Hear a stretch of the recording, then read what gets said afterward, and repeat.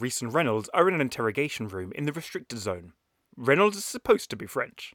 This is Close Encounters of the Third Kind. Monsieur Davis Saint-Beneth, are you an artiste? Have you been having a persistent ringing in your ears? Oh, you mean like a podcast? Yeah, I have, Chris. Have you recently had a close encounter with something very unusual? Whoa. Well, I've got 1,000 couple of goddamn questions of my own. How come I know so much? What the hell is going on around here? I'll tell you what is going on. You're listening to Bigger Pictures with Chris Reynolds and Reese Davis Saint-Beneth. You're listening to Bigger Pictures, the best, it's free. It's a podcast about movies and getting more out of them. Chris, last episode, I was an angry man, possessed by the spirit of Vinnie Jones. Today, I'm happy to say I've worked through that conflict, and I'm going to find a happy ending. You might think it a bit schmaltzy, but I am Steven Spielberg. Steven Spielberg. And the real Venn diagrams were the friends we made along the way. I think the most worrying thing is you're suggesting that Steven Spielberg gives us lots of happy endings, which is a phrase I don't think you've thought through. Steven Spielberg is a very sexual man, Chris. He gives everybody happy endings. Massages with Steven Spielberg. Oh yeah, he's got magical fingers, Chris. Steven Spielberg's magical fingers. Guaranteed to give you a happy ending. Yep. Well, that was not the way I expected to start this podcast off. On the subject of having happy endings. Oh, God. Reese, have you ever had a close encounter with an... No. Have you ever had a close encounter with an alien? I thought at one point I did. And I was playing football because I was part of a youth football team. Football, yeah. What, with Vinnie Jones? Yeah, Vinnie Jones was there, was he? Yeah, he was the team manager, so I got all my rage from. We were playing football late one night, and there was this orb that came just hurtling towards me, and then it hit me, literally in the face, because it was the football, and that's how I found out I needed glasses, because I couldn't tell what it was, even though it was only like a metre or two away. Very painful way to find out you need glasses. How about you, Chris? Ooh, that's a good question. When I once fell into a bush, and I'd like to think that was the fault of aliens, but I might have just been really, really drunk. I don't know.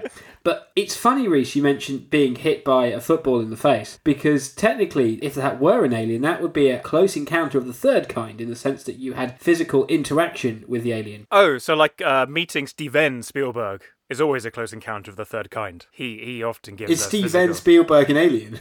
Well, his happy endings are out of this world. Well... Good to know that this has gone down this rabbit hole really quickly. Well, there are two earlier kinds of encounters with aliens. There's the close encounters of the first kind, which is a visual sighting of an unidentified flying object. But of course, there is also the second kind, which is a UFO event in which a physical effect is alleged, as in that it tends to leave a mark of some sort. I thought we could start this podcast by talking about what if there was a prequel to Close Encounters of the Third Kind, one being the Close Encounter of the First Kind, and one being the Close Encounter of the Second Kind. Do you think that's a good idea? Yeah, okay. Let's. I'll let you go first. You can have Close. No, come on. Yeah, what would the movie Close Encounters of the First Kind be, Chris? Well, you see, now obviously we haven't talked too much about Close Encounters of the Third Kind today, but there is a Frenchman in it who is, I think, one of the best characters. So I thought, for my take on Close Encounters of the First Kind, have a look at perhaps his background. So I've called mine Close Encounters of the First Kind: The Whiff of France, and it's a European art cinema film starring Francois Truffaut, who is reprises his main role as Claude Lacombe in Close Encounters of the Third Kind. So my story goes something like this. Claude is an onion farmer to the southwest of Marseille, along with his brother René, who is played by Vinnie Jones. I've taken this very seriously. One day, René goes missing and Claude suspects foul play. He leaves his field with his pet donkey and starts to investigate. Claude enters a cafe and lights a cigarette. He orders an aperitif and a croissant. He smokes. I love how French this is. At the far end of a bar, a mysterious woman, played by Gillian Anderson, dressed solely in red, smiles at him. He smiles back. She raises an eyebrow. He drags on his cigarette. They share a passionate glance. He stubs out his cigarette, looks directly at the camera, and says, "No." The camera pans around to the donkey, and they leave. The screen fades to black with the title Finn. In a cutscene at the end, it's revealed that Renee has just fallen down a hole. Now, you may be saying to me, Reese, where was the close encounter of the first kind in that film? And you'd be right to ask that question. My answer to that would be the close encounter of the first kind is figurative. It is interpretive. Was the donkey the first kind? Was the woman the first kind? Of course, the aperitif and the cigarette and the croissant cannot have been the close encounter of the first kind because he consumes them within it, and that would be a close encounter of the third kind. But that's the question for you to answer. That was fantastic. Mwah! Chef's kiss. I was a bit disappointed. I was trying to think, I was going to make it really long and endless and just have loads of shots of him staring off into the sky and then slightly weird things happening. But I thought that would sum it up enough, really. And you could see that film being about 2 hours long. Oh, at least. And then you've got the director's cut and you've got the 10th anniversary re-release. It's like the Marvel Cinematic Universe, but with Close Encounters of the Third Kind. All the films are doing something different. Starring Vinnie Jones in a hole. Close Encounters of the First Kind. Bonjour, monsieur, ça va, je suis fallen in hole. So he'd speak French, of course, but he'd speak it in a Vinnie Jones way. Bonjour, Claude. And it would be... Où est la bibliothèque? J'adore Jean-Claude Van Damme. He's great. Do you think they'd have a scene where they're set in a little cottage and they just get served a Viennetta? And just between the two of them, like they're wearing with the donkey poking its head through the window. I think it's slipped from French cinema now. Viennetta doesn't seem very French. Well, is Viennetta actually from Vienna? The mysteries of the universe, Chris, are infinite. That was my take on Close Encounters of the First Kind. In your Close Encounters cinematic universe, what was your Close Encounter of the Second Kind? So... yeah.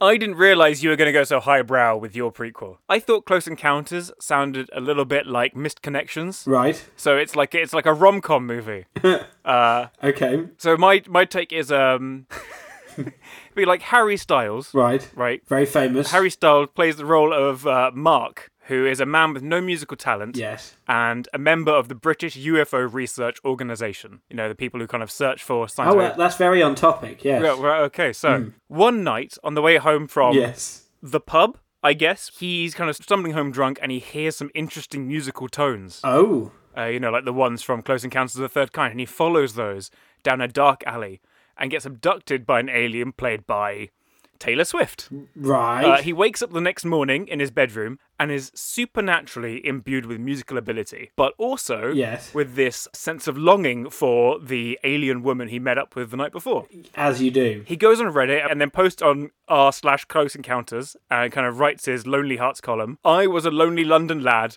You were my musical Martian with a twinkle in your eye. Hit me up next time you're on my side of the galaxy, baby. Anyway, Taylor Swift comes back, re-abducts him, this time with his consent, and their love affair begins. However, when the world finds out about Mark's intergalactic girlfriend, the whole world turns upside down, and he has, with the help of Befora, Mark and Mindy, who would be Taylor Swift's name, must escape not just the paparazzi, but also the FBI. Yes. And spoilers, since Close Encounters of the Second Kind is of Mark left behind, the movie would end with Mark getting left behind. That's how I justify it. So basically, you've taken a pun on the Close Encounters of the Second Kind and made a film which actually is about a Close Encounter of the Third Kind. Well, but have ruined... because he gets picked up. Yeah. That is a Close Encounter of the Third Kind. Did you say the couple's name was Mark and Mindy?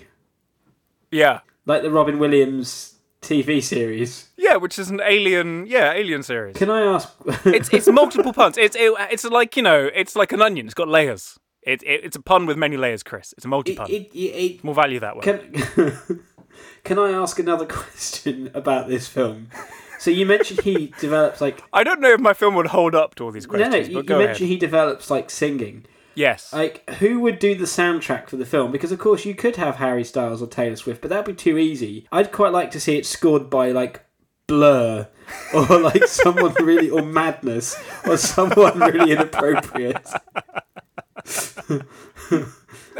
Yeah, I think I would go for that very mainstream music because that's what this movie is, Chris. It's a rom-com. Don't overthink it. Okay, so It's got love. It's got puns. That's all you need. That's all you need in the film. in the Close Encounters of the whatever kind cinematic universe, which of the films do you think would be the biggest disappointment? Bear in mind, mine doesn't actually seem to have an alien encounter at all. And he's just a French man and his donkey sat at a bar, which is basically Shrek in France. I just would be interested to know where you would stand on this. I think my film would be a bigger disappointment because your one doesn't set itself up as being anything other than a very French movie, whereas mine is at least suggesting that it's got mainstream appeal, but it would be 90 minutes of puns, basically, because that is what I would write. I forgot to mention, the soundtrack of mine would probably be done by Engelbert Humperdinck, and it would just be him on an accordion in the background for most of the film. I think I would quite like it to be like French jazz, but I don't quite know what that would be, but I feel like that's what it should be. That is definitely, yes. Now that you've said it, of course. They're just sitting at a bar and there's just some jazz playing and it's like 2.5 hours of jazz and characters looking at each other meaningfully or suggestively. I think there'd have to be a scene in mine where someone orders like some peanuts and nobody knows who it goes to, and there's lots of tense looks in the bar, and it leads nowhere. Who ordered these nuts? I don't know, did you? No, I thought you did. But it was not me. Oh, okay. Well, on which note, obviously we've proposed two better versions of Close Encounters than Steven Spielberg. What is Close Encounters of the Third Kind about, Reese? Directed and written by Steven Spielberg. Close Encounters is the story of Roy, who is seeing strange lights in the sky, Gillian, whose son is missing, and together they must journey to the mountain that appears to them in their visions in order to discover the truth about visitors from another world. And there's some government people with a Frenchman. Yeah, yeah.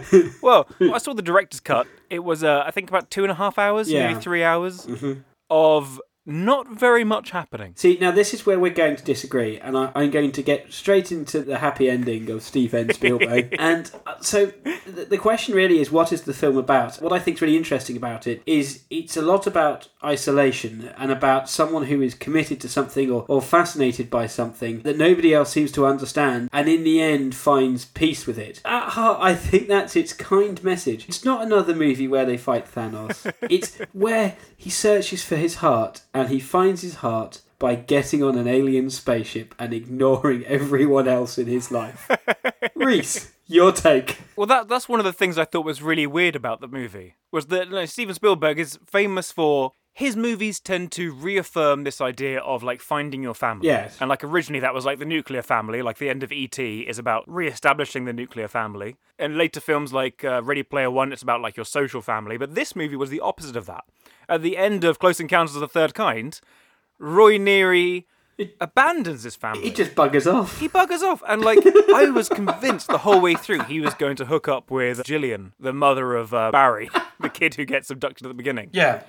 But, you know, yeah, they share a kiss on the mountainside, and then he just kind of leaves. And she says, oh, I can't go any further. And he's like, I've got to go further. Because that's the thing. Only he believes in himself. Only the Frenchman understands him. Yes. That's the thing. At the end of the film, Claude Lecomte, he's like, I wish I could go with you. I should point out, Claude Lecomte is played by Francois Truffaut, who's a really famous director, actor. And movie critic. And Spielberg was like, I just want this man. And then he was like, yeah, I do the film. I want to be wanted by you, Steven. Touch me with your magic fingers. What I think is really fascinating about this is the whole Spielberg and Indiana Jones style adventure. There's like a ship in the middle of the desert, there's a load of planes hanging around, there's some people singing and pointing at the sky, you've heard this music, and it's a proper world travelling thing. But it's that whole mystery adventure thing that he builds. But interestingly, the main character's not involved in that at all. He's off sitting in a house having an argument with his family about watching the Ten Commandments, but you're pulled back into the kitchen sink drama. I don't know what you think about that. Yeah, Indiana Jones was not the first Spielberg film that I compared this to when I was watching it. So obviously they're the E.T. comparisons, because they're both sci-fi films. I was getting strong vibes of Jurassic Park. Really? Yeah, well, there is something about how Spielberg does reveals of large-scale elements. Yes. If you watch Close Encounters of the Third Kind, or CEO T3K, as I like to think of it. There's a moment when Roy and Jill are heading towards the Devil's Tower, the mountain that they've been like having visions of. Yeah. And they're coming over a ridge, and then you see it in the background. And just that shot felt so much like when Jurassic Park, they arrive at the park, they step out of the Jeep, and there's like that swell of music, and then you see the dinosaurs. But I think I've worked it out, Reese. What you're talking about? You're talking about not just Spielberg, but John Williams. Yes, yeah. Well, I mean, John Williams scored this. He scored Jurassic Park, and he scores everything. Yeah, epic rap battles of history have that line where half your billion should go to John Williams. Well, yeah, exactly. Yeah, you know the line, and it's true. I do know that. They're inseparable, and they work fantastically well together. But that was almost a close encounter of the turd kind. Sorry. But there won't be a happy ending this time. Sorry, I'm going to let you finish your point. Spielberg, he reveals things with John Williams. So that moment really stood out to me. And then also, when we first meet Roy Neary's character in his family setting, he's trying to teach his first son about maths and trying to get him to engage with maths. Fractions. By setting two trains on a toy train set on a collision course, and if his son will answer in time, he'll stop the trains from crashing. There is a really famous speech that Steven Spielberg gave where he talks about how he fell in love with cinema by having a toy train set, and he'd make the trains crash into each other again and again. He'd break the trains and his father would repair them, and eventually his father was like, well, you know what, Steven, you keep doing this, I'm not going to repair your trains for you. And so Steven Spielberg remembered they had a little movie camera at home, and he decided to film the train set so he could break them and then keep watching it back again and again. And I thought that was so cool that he included that in this movie. He included like a little homage to his inciting moment when he fell in love with film. What would be your inciting moment for a podcast? Like, for when you came up with this podcast? Like, if you were... What, apart from when you turned to me one day at the pub, and said, hey, Reece, do you want to do a podcast? I was like, all right then. We should include that moment in this podcast, even though I haven't got a pint of beer with me. We can get really meta. I think, Chris, actually, it was when we were sat in a French wine bar. You turned to me, and I was a donkey. And we knew. I looked at you, and I went, oui. Finn.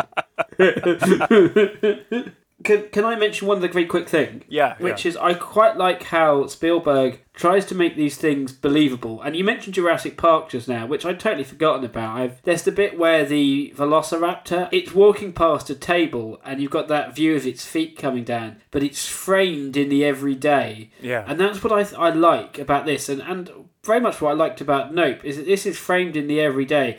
We've got vacuum cleaners going crazy. We've got mailboxes doing stuff. There's a car that starts and the radio does something. And that's what, to us as an audience, makes us believe it, I think. Well, you mention how this movie is really... It has the main plot of the aliens, but what you want to do is go back to that kitchen sink drama. Yes. Going into it, I was waiting for that kind of sense of re-establishing the family. Yes. When we meet Roy, he is very much, the father in a dysfunctional family. Yes. Really darkly lit as well. It's all really dark. Really dark, really not what I've come to expect from Spielberg. Yes. And the whole time I found myself wondering, what is the catalyst that's going to disrupt this family and take Roy out of it, or provide him with some distance so that he can find his way back or find himself into another relationship? Yeah. Does that make sense? Because that's where I thought the film was going. Yeah.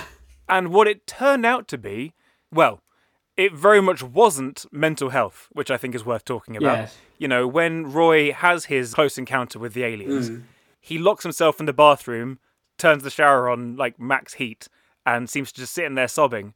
His wife picks the lock on the door, and she kind of bursts in and starts screaming at him. His son comes in, starts screaming at him to stop being a crybaby. Yeah. And I thought, wow, culturally we've come such a long way from describing everything mental health related as a breakdown to where we are today. And I thought that was really interesting. But I've digressed.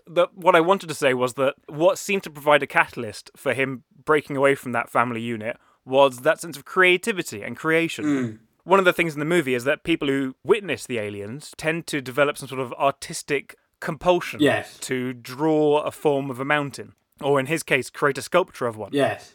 And you were saying that one of the key scenes in this film is when he... Yeah, do you want to talk a bit more about that? I don't want to steal that from you. No, keep going. Go. I was really hoping you were going to carry on. Seamlessly run into it. Like like Steven Spielberg's happy ending. And now you've ruined it. You've stopped just before the point of climax. And... So, I'll cut it out, it's fine. So, what was I saying? That he has a compulsion to sculpt things. And so one of the scenes where he does that, you know, he's been building a little clay mountain in the middle of this train set that we mentioned earlier. And then he suddenly realizes that, no, that's not enough. I need to go bigger. Yeah. And so he runs out into the garden with just a dressing gown on and starts shoveling dirt through the window of the kitchen. And then throwing bricks through the window. He steals the fence from around the neighbour's duck pond and like chucks all of that in. And that is just more than his wife Ronnie can handle. She takes the kids and leaves to stay at her sister's, I think. And then as soon as he's done, what I love about it is that Roy kind of steps back from his mountain and it's kind of floor to ceiling. It's a giant sculpture. He's covered in clay. He looks exhausted and a bit miserable, to be honest. He looks outside and he sees all the neighbours enjoying the sun, enjoying spending time with their family. And that's a little bit how I feel when I finish editing one of these episodes. I look outside and it's like, oh, look, I could have been enjoying life. And instead I've done this thing that I felt compelled to do. One of the most fascinating, my favourite line in the whole bit is, as you said, he's been shoving dirt through the window. He's released all the ducks. He's really, fighting against he's left a trail of chaos in his wake. He's looking at the normalisation of society and he's sticking two fingers up at it. And his wife dives into the car, throws the kids in, and he says, have you ever looked at something and it's crazy, and then you look at it another way and it's not crazy at all? Yeah. And she's getting really fed up and she's about to go and she says, you've lost it. And he said, I'm crazy. You're crazy. You're not even dressed. And because she's in the car, like trying to drive away from this man who's like ripping up the whole neighbourhood and causing all this turmoil. But this is what I find so fascinating, is because it's his utter isolation, and he's at the end of that scene, as you said, he's looking outside and he thinks, what have I done? As everyone else is outside playing in the sun, and he looks at his, giant big sculpture. Yeah. And he's about to give in because he's phoning his wife saying, I'm sorry, I'll stop. Dear. She says no, and he's redeemed by television. But, and that's what I think is so fascinating, because he is such an isolated character from the second at the start. But the one thing that it slightly doesn't work for me on is the kids, because he's really close to his kid trying to explain fractions, and he clearly cares about the kid, and then he just doesn't give a toss at all and goes off into space. And that to me is unexpected. Yeah. But sometimes I get very fed up of films doing the same thing, following the same tropes, and this doesn't really follow the same tropes because he doesn't do what you expect at the end. Does that make it a good film? I don't know. Like, it's a kind of complex ending. I left the film feeling slightly underwhelmed. I was hoping for more, something wrapped up. Yes. It didn't feel like it really gave me that. The movie started quite slowly. I didn't really know where it was going. I loved the middle. Yes. I loved the drama in the middle, and I felt like a lot of Spielberg's personal passions he put into that. In terms of the train set, maybe a philosophy towards creativity. The cold open is great when you see the planes. Oh, yeah. And then just nothing happens for a while. Like, it's really slow. And in the middle, as you said, when he starts really getting going, is great. Yeah. What are the government doing in this? I just can't work out what they're meant to be doing. I feel like the government are a solution to a structural problem. Mm-hmm. You've got the aliens.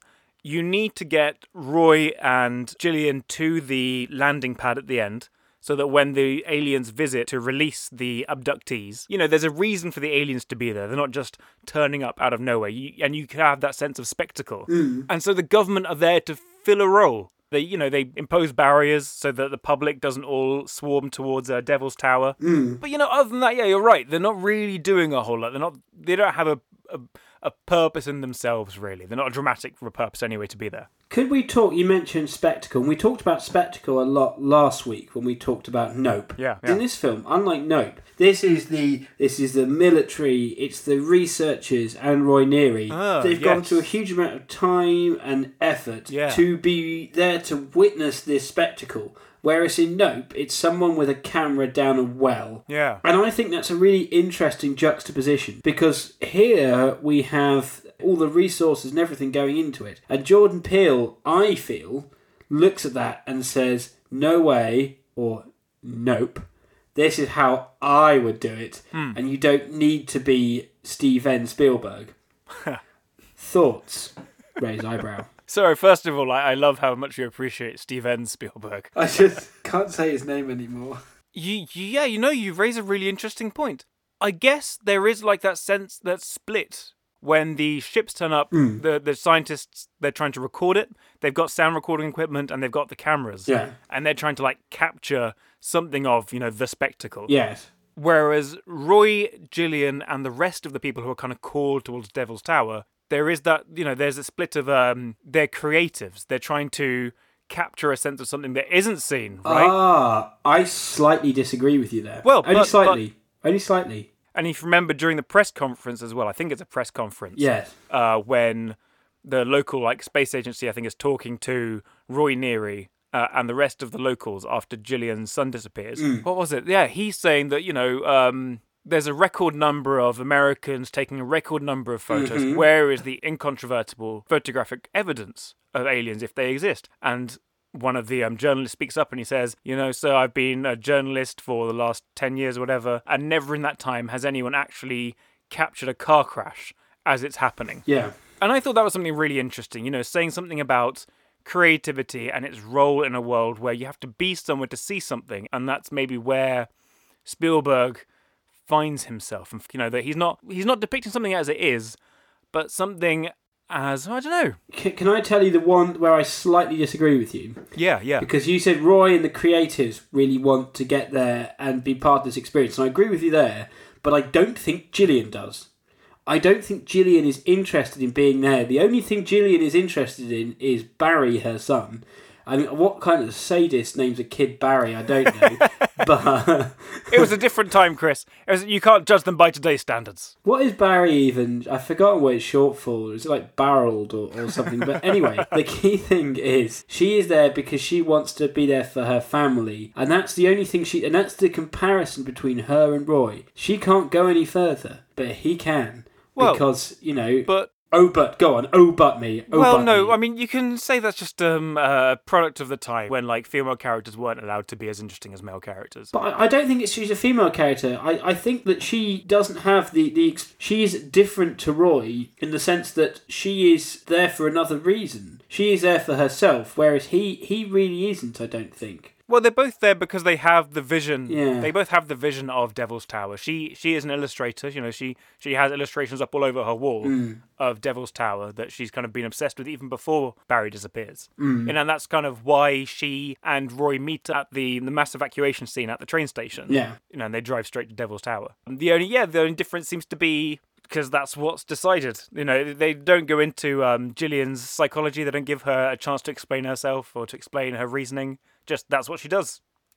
Yep, suck it. If I can ask you one last question about this film. Did you enjoy it or not? Because I wasn't sure which way you were going to go on this. I don't regret watching it. As I was watching it, I understood that a lot of films that I love have been referencing or been inspired by Close Encounters, most notably Muppets in Space. Carving shapes out of mashed potato. Definitely referencing this film. It's a bit where Gonzo gets off the spacecraft for me in Close Encounters of the Third Kind. Hiya, Roy! Me and Piggy and Fuzzy Bear are having a great time. That probably doesn't sound anything like Gonzo. That makes sense. The little green man is Kermit. I get it now. Oh, yeah. It's all starting to... Hey, Roy. That doesn't like Kermit at all. Fuzzy Bear I can do really well. It's not easy being green. Nah, Rhaenyra is going to come on the plane with us. Nah. Oh, God. But you did. I mean, for me, Close Encounters of the Third Kind is actually a 10 out of 10 film. High praise. Because I love the music. I love how it's shot. I find the characters fascinating, and it doesn't follow the tropes that I expect it to do. And that's why I really love it as a film. I admit that the start was a bit boring to rewatch, but I find it fascinating and such a cultural phenomenon that people just don't really know about. Yeah, you're right. It is an interesting film. It's important, I guess, in the history of cinema. But yeah, I can see why it's not more well known. It's not a film that I think I would have enjoyed just for its own sake. And that's probably why I haven't seen it before now. But no, it is really good, and I appreciate having watched it in the context of Nope. Are there any other films, aside from Muppets in Space, where you can see the influences of Close Encounters of the Third Kind? Yeah, so like sci-fi in general, I think spaceships, the design of spaceships after this. I've got a feeling like Men in Black. Yes. Maybe the kind of spaceship design in Men in Black and the kind of that's all. And that sense of not really trusting the government. They're trying to cover something up and hide things from us. That sort of plays out in the Men in Black thing as well. And then E.T., obviously. Any other films that have an activity related to them that perhaps we're going to watch on the next show that I'm trying to cleverly lead you on well, to? that's not a film that connects to this one. That connects to Nope. Sorry, you were trying to... Yeah, I thought maybe you were trying that. But yeah, so that's enough of this. So because the whole series is about looking back at other films that we've loved within the context of Nope and seeing how they've done the same thing differently, Yes. I thought we'd next watch a horror movie. Because we kind of looked at the sci-fi elements of Nope and specifically the movie Paranormal Activity. Oh, right. Have you seen Paranormal Activity, Chris? I've not. I've seen the Flintstones Viva Rock Vegas, which I guess is similar. Throw that joke in again. It's... No. It's similar in the fact they're both movies. I think beyond that, the similarities are slim. Is John Goodman in Paranormal Activity? I believe he's in the extended Paranormal Activity universe. In the movie Viva Rock Vegas probably exists. Wilma! I'm very much looking forward to seeing Paranormal Activity in the next episode, and I'm looking forward to watching the film Paranormal Activity. I'm sure both are going to be very exciting. I should say something better than that. That's rubbish. I've not seen Paranormal Activity. Sorry. I don't know what to say. And soon you will. Okay. Well, that sounds a really interesting comparison, Reese, and I'm very much looking forward to seeing that in our next episode. But sadly, I think that brings us to the end of Close Encounters of the Third Kind. I'm sorry to listeners who've heard me say Close Encounters of the Third Kind over and over and over and over again. I think we could have called it Close Encounters the whole way through, or just Close, or just C. We must bring this episode to a close. I hope you've all enjoyed it. We look forward to seeing you next time on Bigger Pictures. Bye! Bye.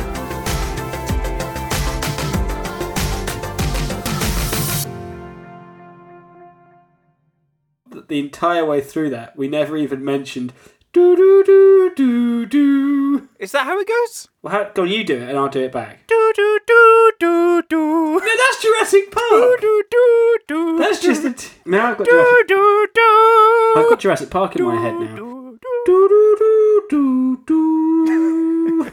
Your turn. That's not the music. That's not the music from Close Encounters. Do do do do do. Okay, let's stop. Let's stop there. Stop there. Stop.